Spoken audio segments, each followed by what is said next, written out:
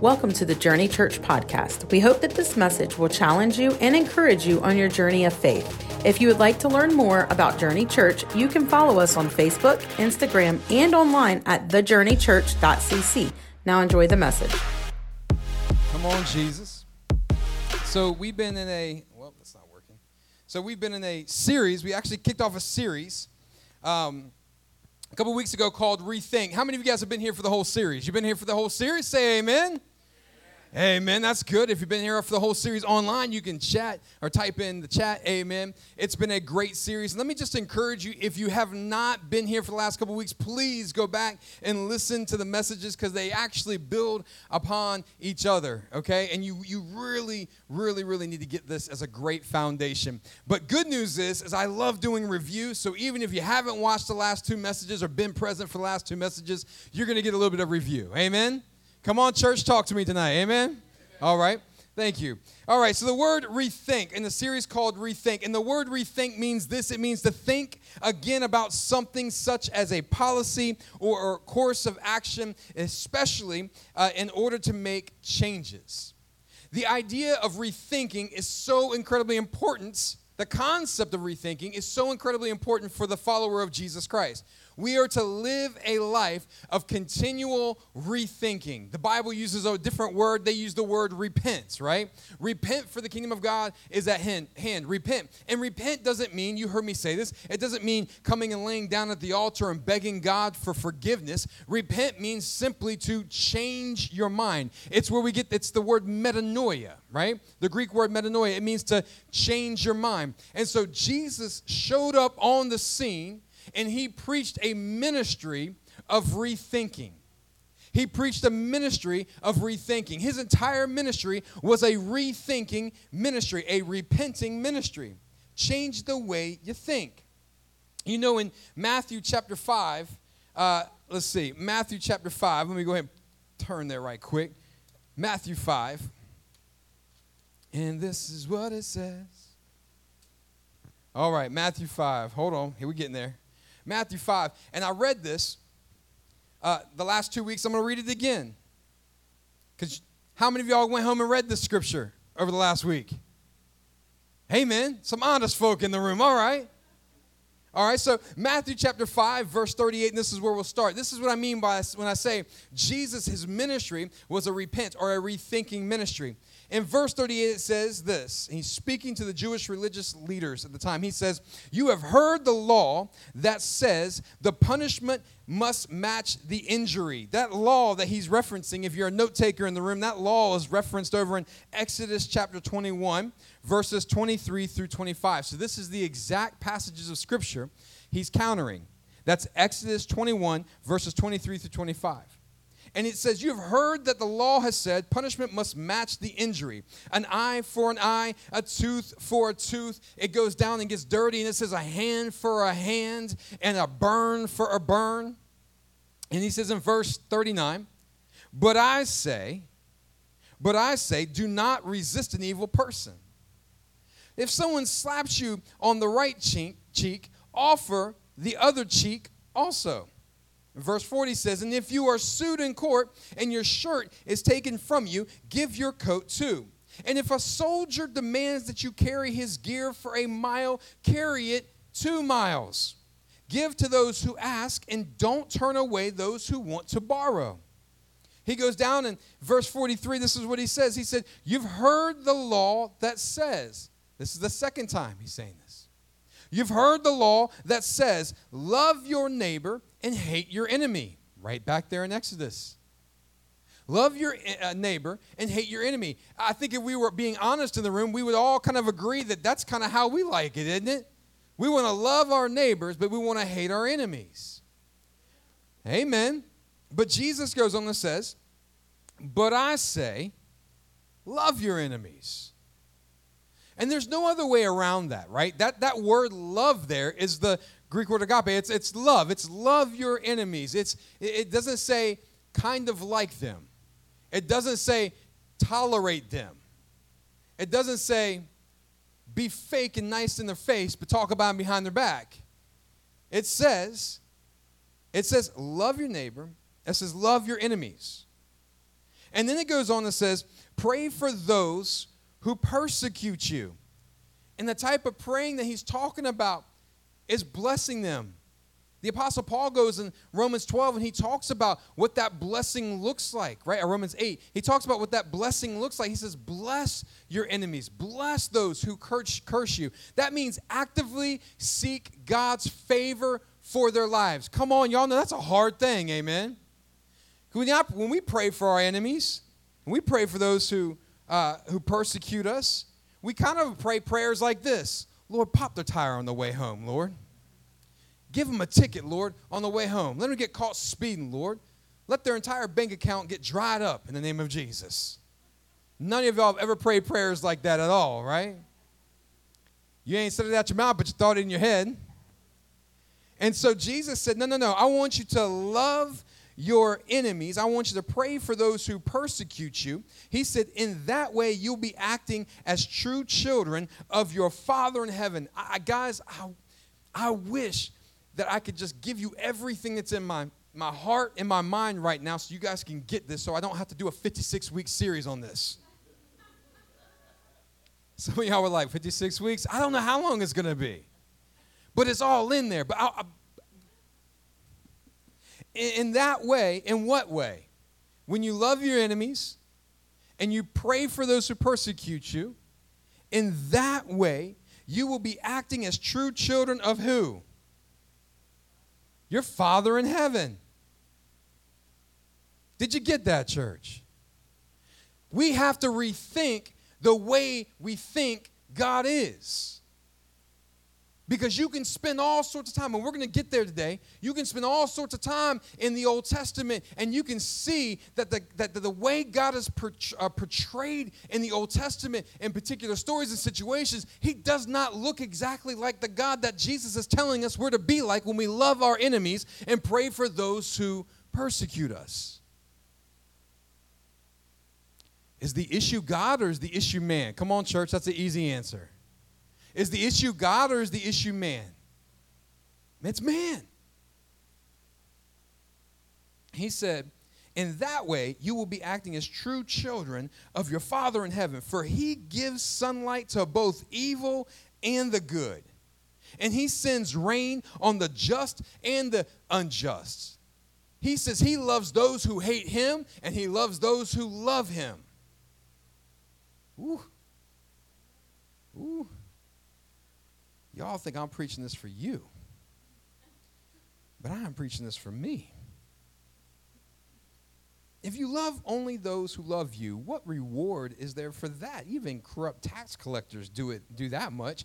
He said in verse 47, if you are kind only to your friends, how are you different from anyone else? Even pagans do that. Even unbelievers do that. Even people who have no concept or registration of God, registering God in their lives, even they do that. He said, but you are to be perfect, even as your Father in heaven is perfect. And we saw that we've been taught to be perfect like your Father in heaven is perfect. We've been taught that means that we have to live a sinless life. We have to live a pure life. We can't do X, Y, and Z sins because God's perfect. We're supposed to be perfect. And we get that beat into our heads. We got to be perfect. And that's not at all what that scripture is talking about. That scripture has been so ripped out of context, it's not funny. He said, you're to be perfect like your Father in heaven is perfect. And how he's perfect is he loves those who love him and he loves those who hate him. He's good to those who are good to him, and he's good to those who despise him and mistreat him. He loves his enemies and he loves his neighbors. And as followers of Jesus Christ, as Christians, we wear that title proudly. As Christians, as little Christs, we are to live that lifestyle out and be perfect like our Father in heaven is perfect. And it's simply loving. I say simply, but it ain't simply, y'all. It ain't simply. But it is loving people. The church does not have a shortage of buildings, right? Amen. The church does not have a shortage of pastors who get up in the pulpits and preach every single week. The church does not have a shortage of programs to meet needs of different communities that they're in. The church does not have a shortage of finances as much as people would think. They don't have a shortage of finance. You know what the church has a shortage of? Love. Oh my gosh, do we have a shortage of love? We have a shortage of love. If we're going to be persecuted, we wear these badges. Oh, I'm getting away from my notes, but that's okay. We wear a badge of persecution. We cry persecution on social media because someone doesn't agree with us. But if we're being persecuted as a follower of Jesus Christ, it should be because our lives look like Jesus Christ. And he's friends of sinners, and he's friends of saints. He hangs out with the gluttons and the drunks and the tax collectors, and he hangs out with the church folk. If you're going to be persecuted like Christ, then we should start living like Christ. And it's not about trying to not do certain things. It's about loving people radically.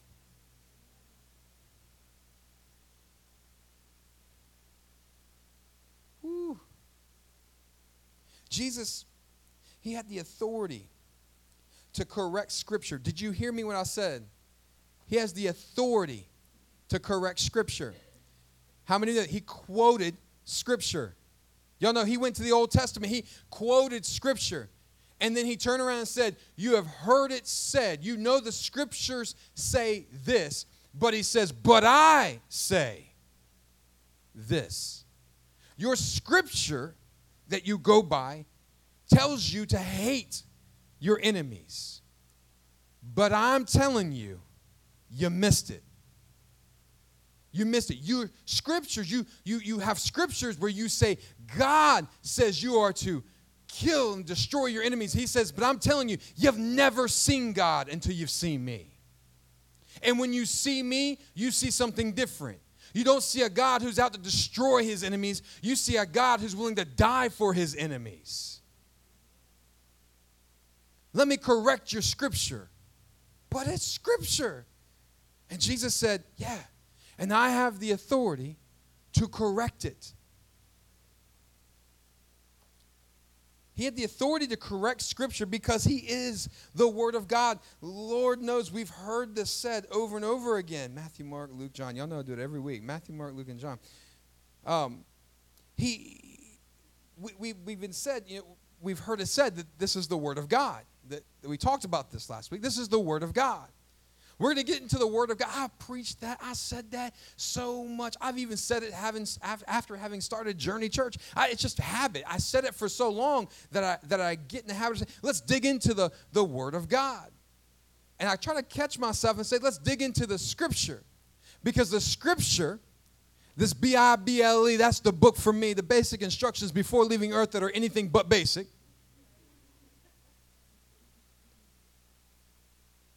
The Bible, the Scriptures, are different than the Word of God. Hello? In John chapter 1, right there, we'll read the first 5 verses. And it says, in the beginning, the Word already existed. Y'all see in your Bible that word is capitalized. It's deity. It's Godhead.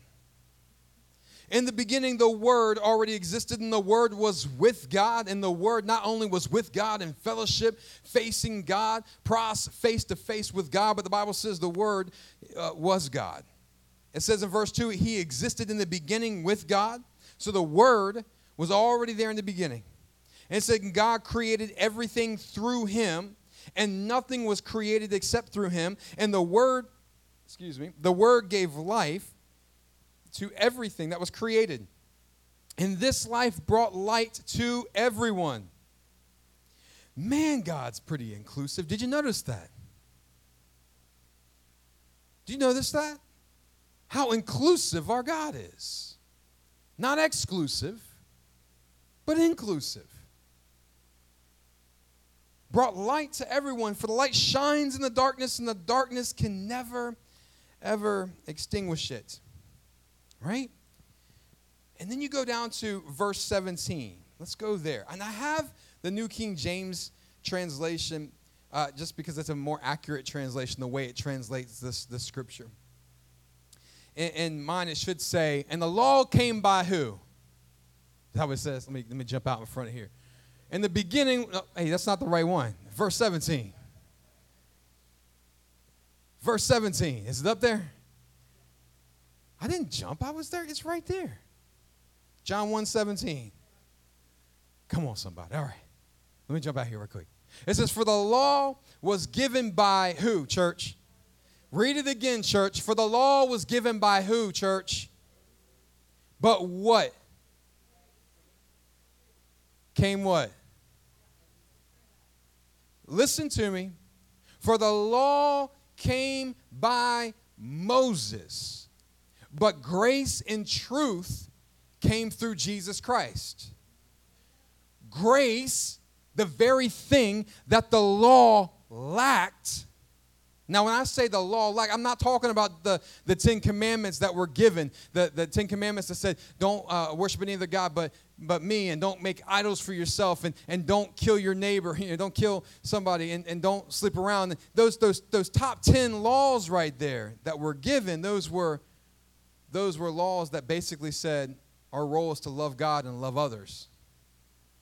Y'all remember that when the guy came to Jesus and said, which is the greatest command? Notice he said command, right? And then he said, love the Lord your God with all your heart, soul, and mind, which encapsulated the top 4 of those commandments. And then he said, love your neighbor as yourself, which encapsulated the bottom 6 commandments. And he said, he said, the second is equally as important. So they're both important. We talked about it a couple weeks ago. But it says the law came. I'm talking about all the other laws that came after that. Because y'all know, listen, there was 10 commandments and there was like 611 laws that came after that. Y'all know that, right? And even in those 611 laws that came out of that are written throughout the book of Exodus and Leviticus and so on, did you know that even some of the laws that were given, they contradict each other, those laws? They did. Like the law. He said, you've heard it said, an eye for an eye, a tooth for a tooth. That's a law that was written. And we'll get into talking about law a little bit later on, but I want you to hear this. For the law came by who, church? But then he said, but grace and truth came by Jesus. Okay, go back to this. How many of y'all see grace in you pluck my eye out, I pluck your eye out? Anybody see that? You punch my tooth out, I'm going to punch your tooth out. You see? You cut my hand off, I'm going to cut your hand off. You burn me, I'm going to put my stick in the fire, I'm going to burn you. Anybody see grace in that at all? None.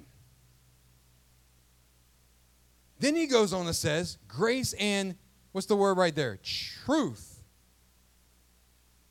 Grace and truth. Because some of the laws that were written later on do not reflect the truth of who God is or the heart of God. I want you to look. That word grace right there, it's the word that means goodwill and loving kindness and favor. Goodwill, loving kindness, and favor. Y'all tracking with me? Say amen.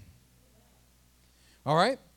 And the word truth right there, it's the truth. It's the word that means as pertaining to God. So the law came by Moses, but grace, goodwill, and loving kindness and favor, and the truth as pertaining to who God is, came by Jesus. It makes sense, doesn't it?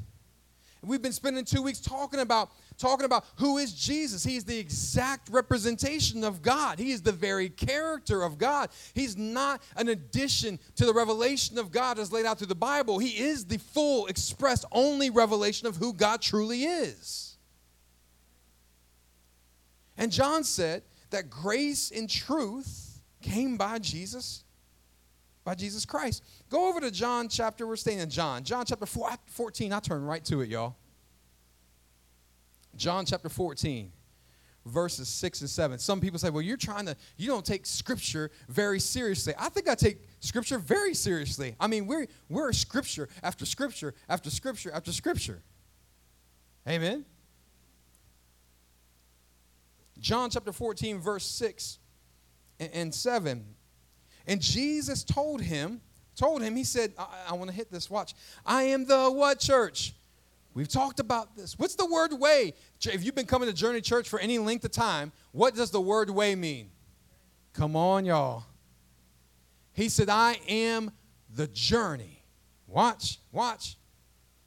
And then he said, I am the what? Truth. And do you know what that word truth is right there? It's the same word that John used in the beginning when he said, and grace and truth, revelation, knowledge as pertaining to who God is, right? He said, I am the journey that will take you on a journey, right? Take you on a trip to discovering the truth as it is, as it pertains to God. And at the end result of that, he says, I am the what? I'm the life. Now watch, that word life is the word Zoe. That's a beautiful word, isn't it?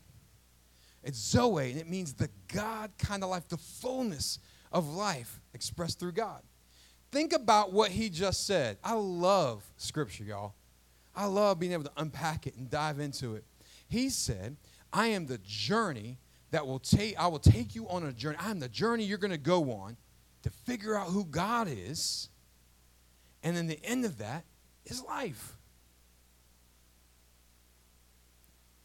Now watch John chapter 5. Let's go back a couple pages. John chapter 5, verse 39.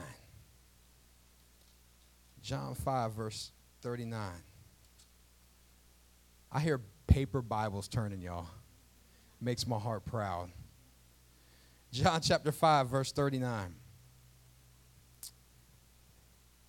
Do we not have it? We have it up there? Okay. This is what it says. Now, Jesus is talking to these religious leaders at the time, and he says this in verse 39. He says, you search the what, church? You search the Scriptures. Notice how he said Scriptures. What did he not say? The Word of God. He didn't say, you search the Word of God. He said, you search the what? Come on. You search the Scriptures because you think they give you eternal life. But the Scriptures point to me. And then verse 40, which I didn't give our slide guy, verse 40 says, yet you refuse to come to me to receive this what? Life. You spend all your time pouring through this. You're avid students of it. But the problem is that you think that the more you memorize and the more you study and the more you can look through and understand that somehow at the end of the day you're going to find this life that you long for. And Jesus said, I'm standing right in front of you correcting your theology again, correcting you again. Do you know, listen, in Proverbs, one of the wisdom proverbs, it says, my word is life unto you. You ever heard that scripture before? Meditate on my word because it's life to you. And so they're in there meditating on this stuff, memorizing it, theorizing on it, giving interpretations and commentating on it, writing documents about it. And Jesus said, you spend all this time searching for life in these scrolls, in the papyrus, on the calf skin. But life is not found in that. Life is found in me. Life is standing right in front of you. The Word of God that gives you life is Jesus. I am the way, the truth, and the life. You see, the Bible didn't put flesh on. The Bible didn't put flesh on. The Bible didn't die a horrific death. The Bible was not buried in the tomb, and the Bible did not resurrect to life on the third day. When we come together to celebrate Easter Sunday, we are celebrating the risen Savior, not the risen translation of the Bible. Come on.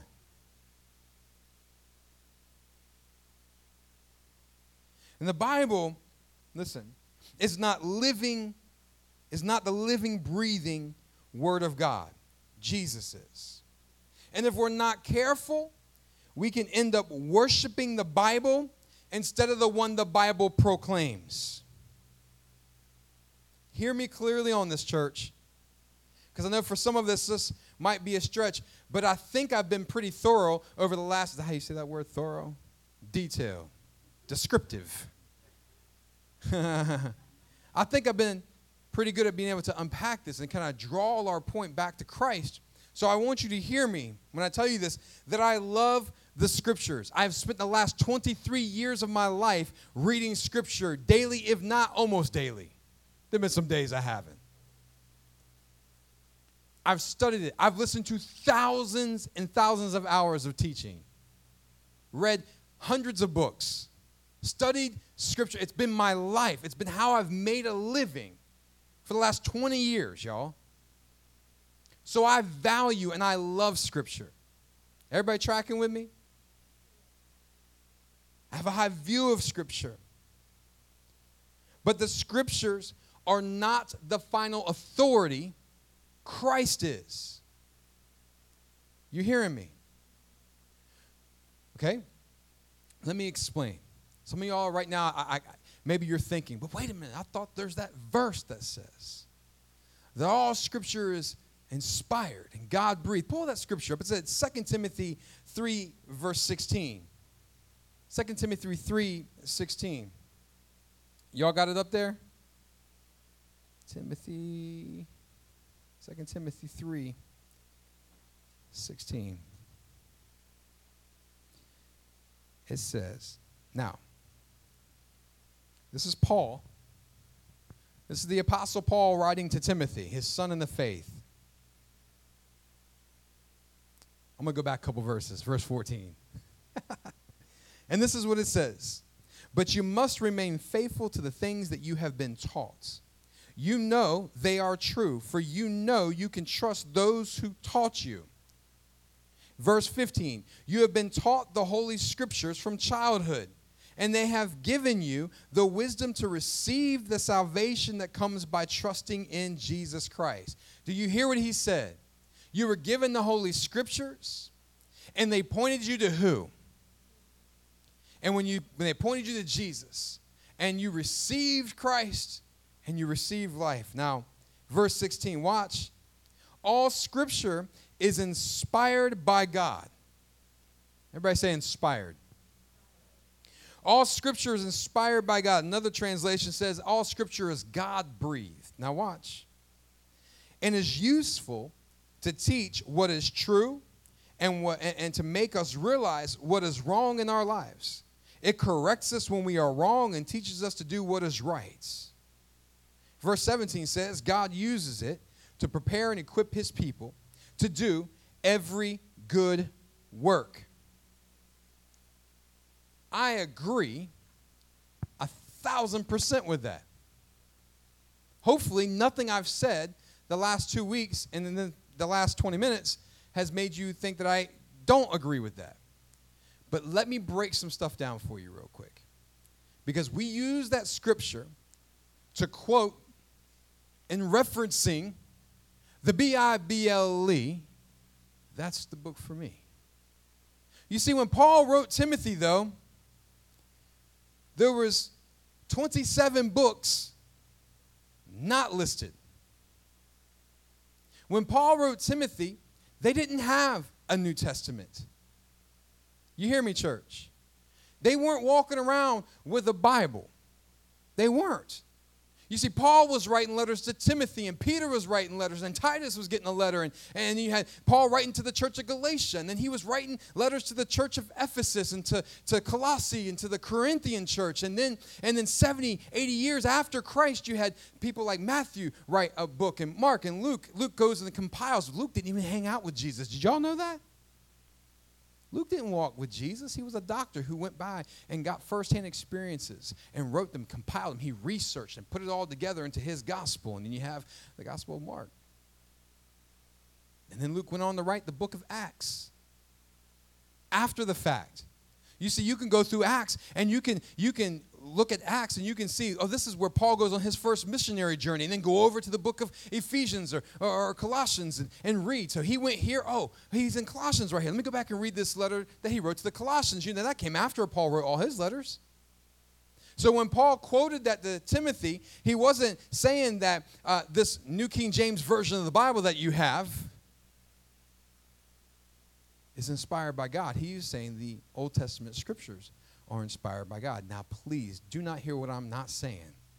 I am not saying that I do not believe the entirety of the Bible is inspired by God. I do.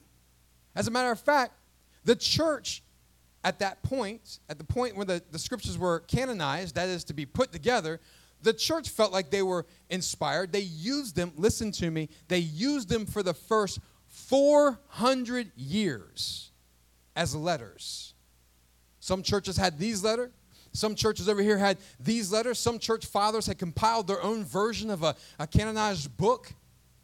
But it wasn't until the end of the 4th century, y'all, 400 years before the church came together, who was unified and said, let's take these 27 books and let's include them with the Hebrew scriptures. And let's pull that together and we'll say these are the inspired scriptures of God. 400 years. The 5th century kicks off with the Bible and a whole bunch of extra books, apocrypha literature, maybe. Apocrypha, something like that. Now watch. So, y'all tracking with me? So the church was one church. The church in the 4th century became the state religion of Rome. And the church grew. As Rome expanded, the church grew as well. And it wasn't until 1056 the church had its first split. Think about that. The church was unified as one for 1,000 years. Did y'all catch that? Now, did they have everything right? Absolutely not. Did it get real shady after they became the state-sponsored religion of the biggest industrial military complex? Did it get a little shady? Yes, it did. Absolutely. But nonetheless, it grew. Nonetheless, the Catholic Church was unified. The Catholic meaning one, universal. Okay? And in 1056, you had the great schism happen. And you had the Greek church in the east of the Roman Empire and the Latin church in the west of the Roman Empire. They began to have disagreements about theological aspects and popes and things like that. And so they ended up splitting. And then you have the Roman Catholic Church, and then you have the Eastern Orthodox Church. And then the Eastern Orthodox, they didn't really split. They stuck it out. They still stuck it out up until today. But then on the western side, you have the Roman Catholic Church. And then something happens in about 1500, another 500 years after the first divorce, the church goes through another divorce. It's called the Protestant Reformation. So in 1500, you had the Protestant Reformation, starting with the Lutheran denomination church, the Lutheran church, and then Calvin rises, and then you have all these branches of churches that start popping up. And so today in America, what we know as church are just splinter groups of the Protestant Reformation. Y'all tracking with me? So the Catholics have like 15 extra books that are apocrypha literature, the same 39 Old Testament books, same 27 New Testament books. Eastern Orthodox Church has a couple more books on top of that, but they still have the same 39 Old Testament, 27 New Testament. But when you got to the 1500s, the Protestant Reformation, they said take all the extra books, the apocrypha literature, take all that out, and let's just keep it simple, 39 and 27. And oh yeah, let's translate it. Let's get King James in the 1600s to translate this into a readable, everyday language. And so that's what happens. In King James, they translate the Bible. So,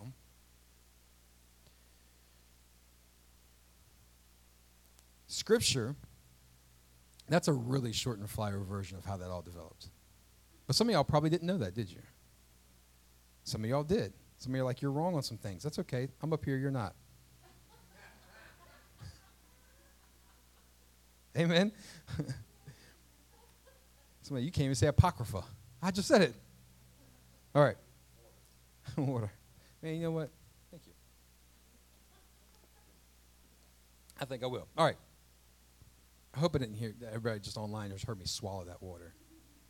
That was like, anyways, all right. So the scripture, listen, going back to this, is the scripture inspired? Yeah, I believe it's inspired. I agree with the church that it's inspired. Old Testament and I believe the New Testament letters are inspired of God.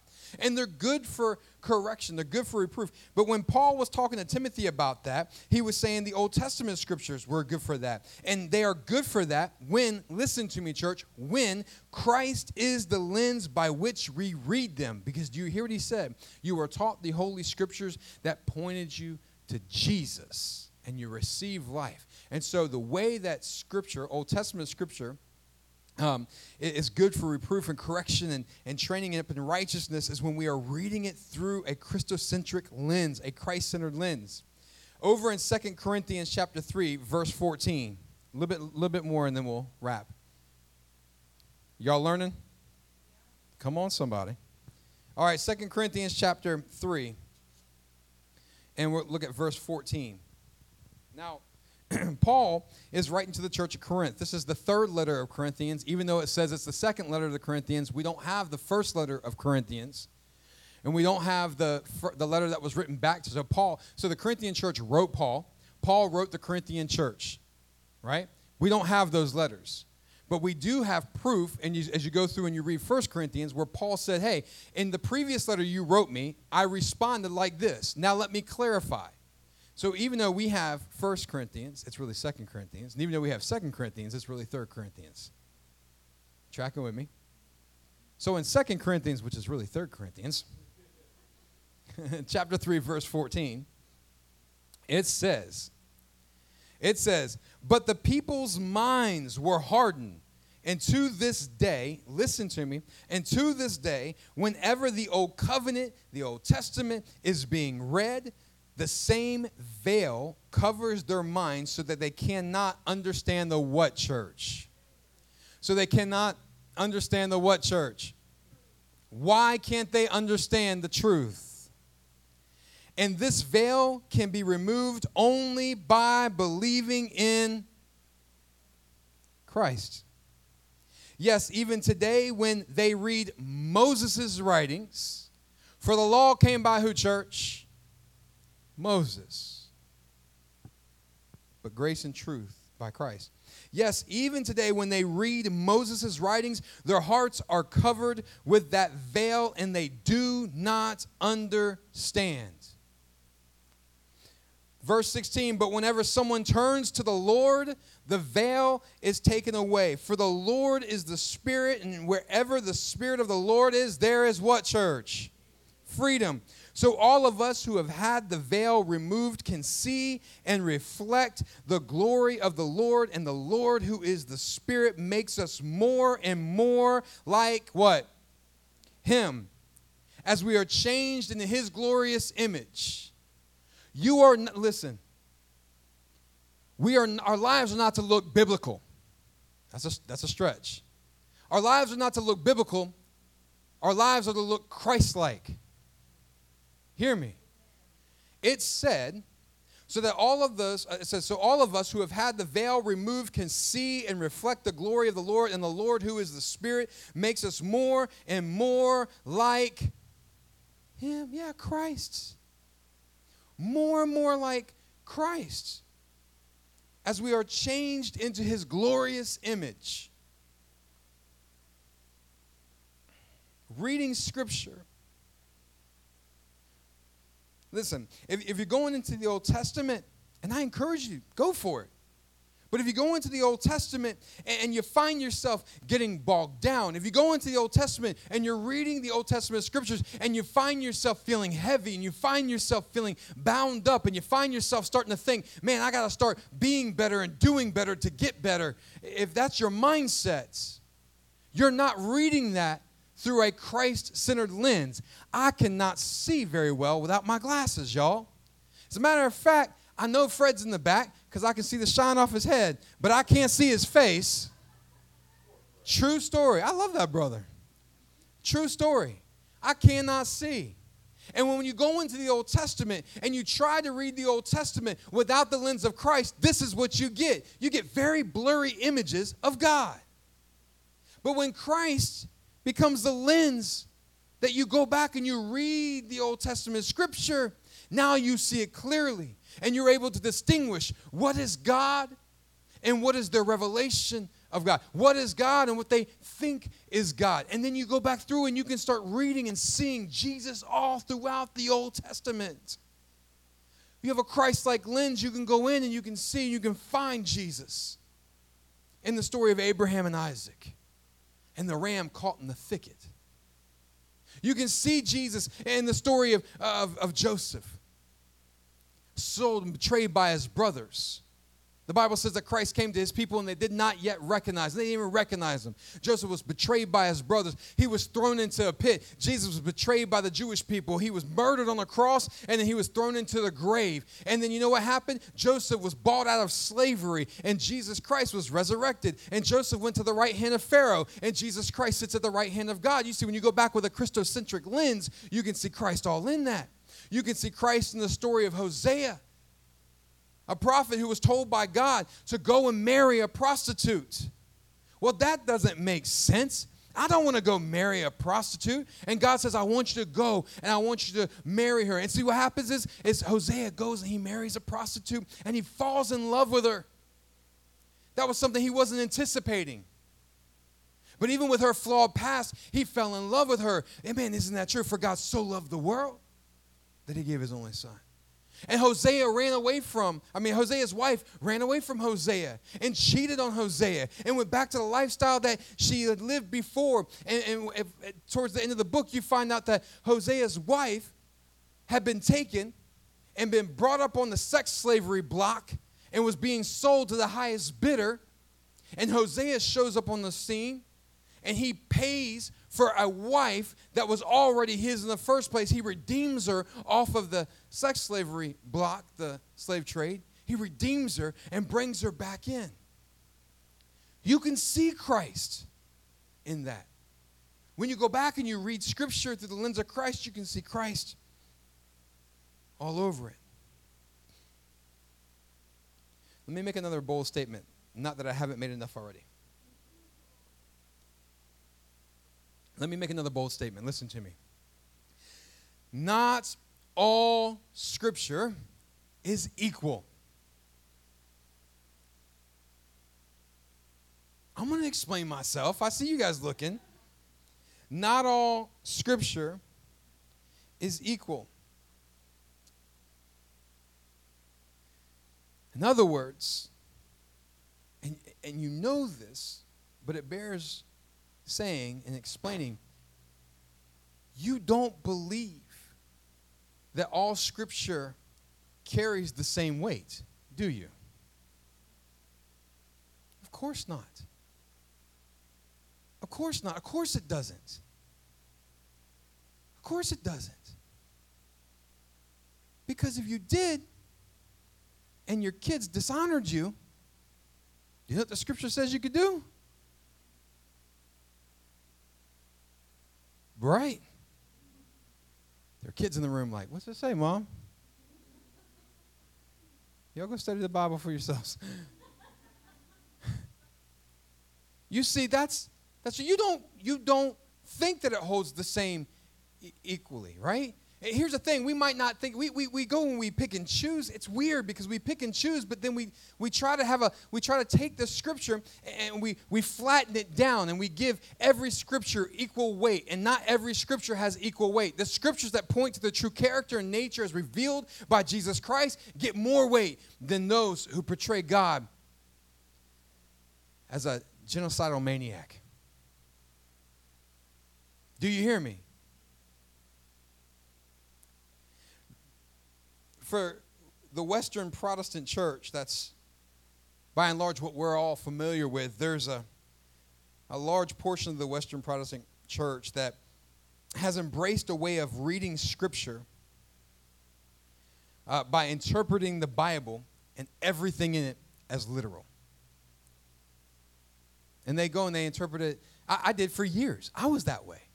I interpreted everything literal. You see, what happened was when the Catholic Church and the Protestant Church, the Protestant Reformation, y'all still with me? Say amen. Y'all with me? Y'all want to keep going or you want to cut it off for next week? Keep going? All right. So the Catholic Church, the Protestant Reformation in the 1500s. See, Catholic Church at this point had a rich tradition of tradition and oral history and authority and leadership and all sorts of, and Scripture. But they begin to abuse that, right? And they begin to take scriptures and they begin to twist them and use them for their purposes. And so they created things like indulgences in order to fundraise for the church. And so they created things like purgatory, where you can go in as a holding place. And then if you want to get out of purgatory, your family members can pay extra money to the church, and then you'll get released from purgatory after you've died a little sooner. Y'all tracking with me? When the Protestant, but you have to earn your salvation. That was the thing. You have to earn your salvation. And so when Luther sparked the Protestant Reformation, he said, no. I've looked through Scripture, and Scripture says that we don't earn our salvation. Scripture says you are saved by grace through faith, and it's a gift of God. And so he starts going into it and writing things out. He gets this 95 Thesis. He goes and nails it to the church door and says, you're wrong. So what happens is after the Protestant Reformation, they take this and they say, at the end of the day, this is the ultimate authority. Sola Scriptura. This is the ultimate authority. This is it. Not man, not this person, not that person. This is it. Ultimate Scripture. Ultimate authority. And then what happens is it begins to get flattened down.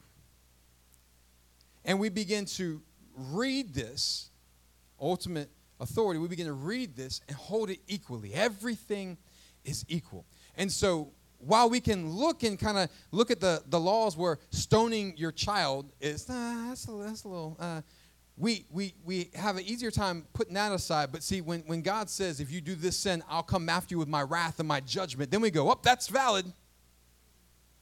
That's valid. You see, you got to be careful, because if not, God's going to visit the sin of your fathers for 7 generations. That's scriptural. And we hold it up.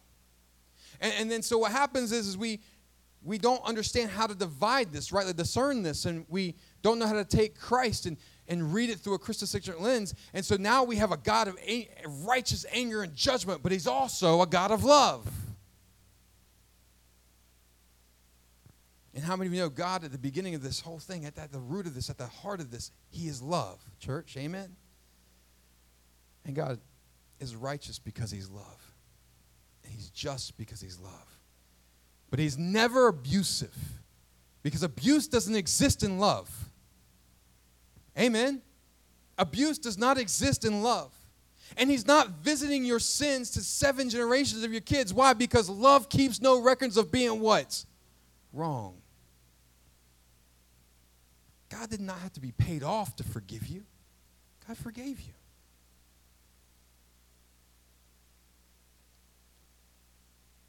Man, I'm gonna 3 more minutes. Can I get 3 more minutes? 3 more minutes. Just hear me. So this interpretation technique is called biblicism. And it's an interpretation method where we read Scripture as flat text, where every verse is considered the Word of God and carries the same authority as any other verse.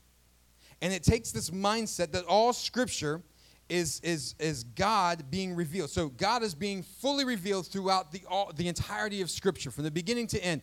All of it is God. All of it. And then Jesus is the final piece. See, I've been preparing you guys for this over the last year and a half.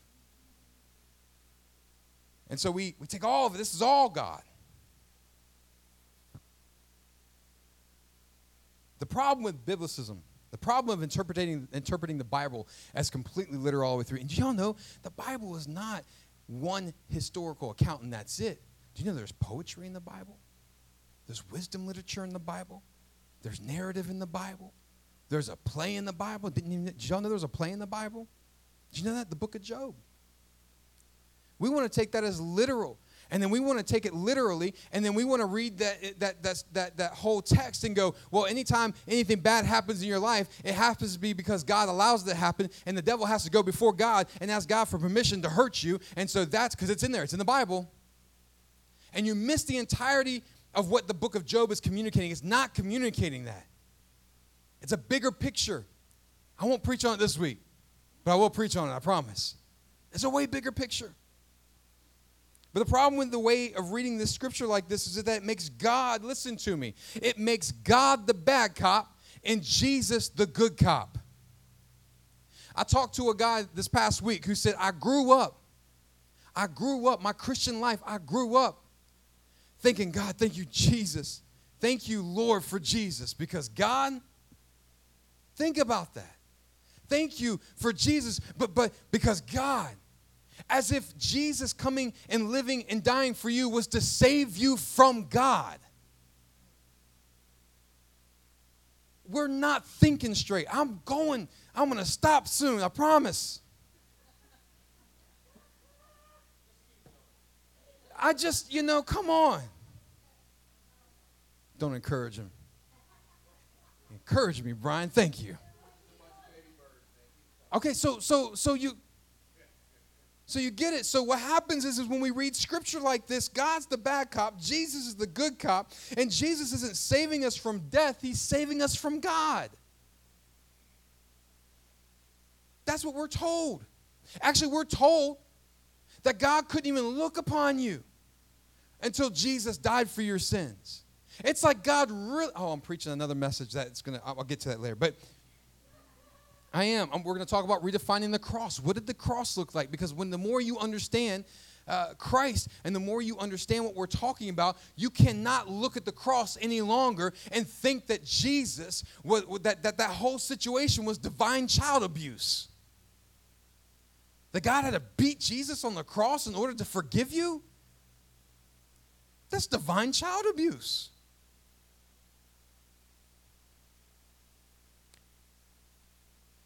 Okay, 2 more scriptures.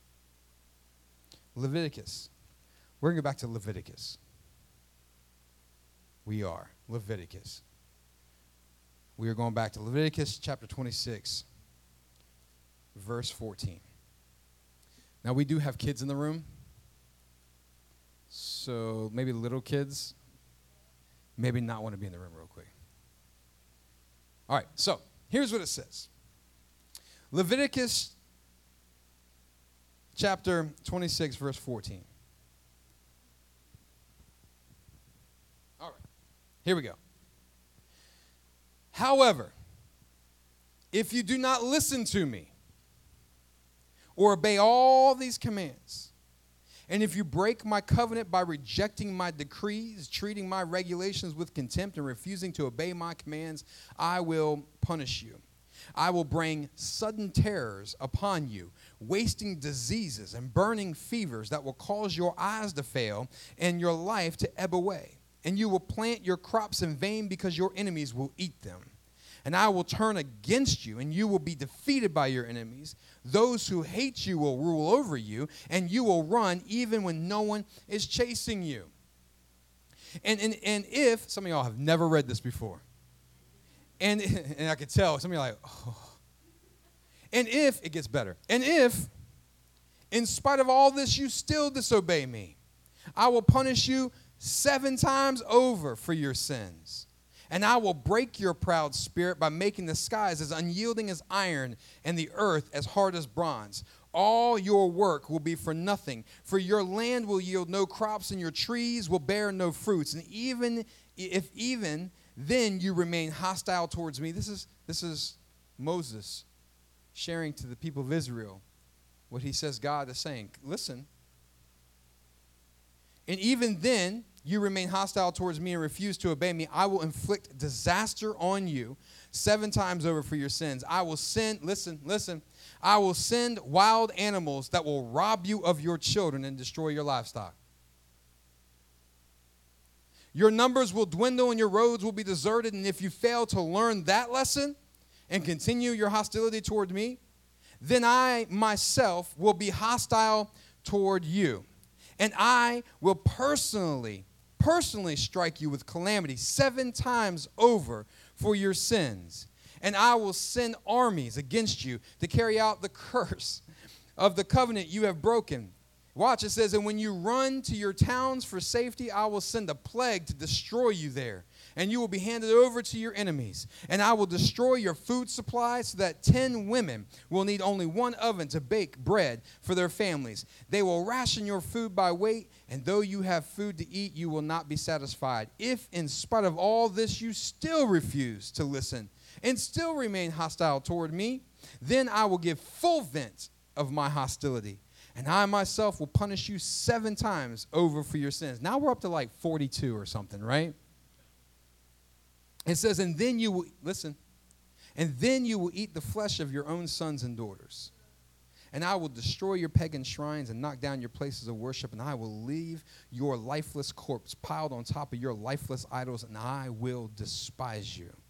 I will make your cities desolate and destroy your places of pagan worship, and I will take no pleasure in your offerings that should be a pleasing aroma to me.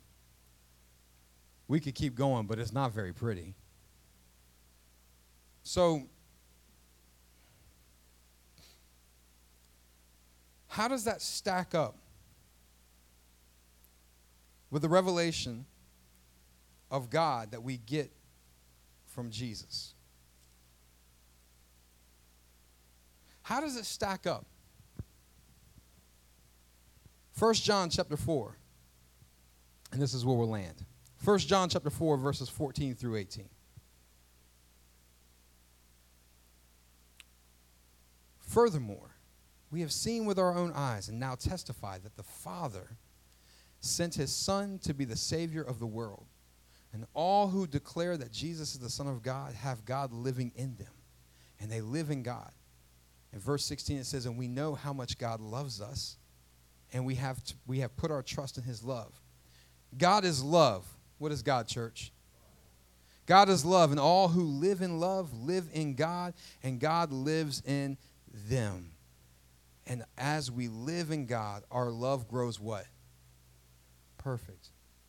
So we will not be afraid on the day of judgment, but we can face him with confidence because we live like Jesus here in this world. Now go back. It doesn't mean that you're sinless. It doesn't mean that you don't ever sin. It doesn't mean that at all. When you live like Jesus here in this world, you're living like Jesus. That means you are loving your enemies. You're laying down your life for those who persecute you. And it says, verse 18, such love has no fear, because perfect love expels all fear. Hear me.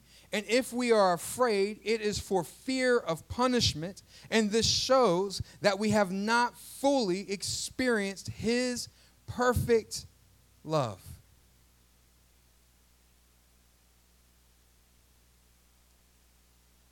Perfect love drives out fear. And who is the expression of God?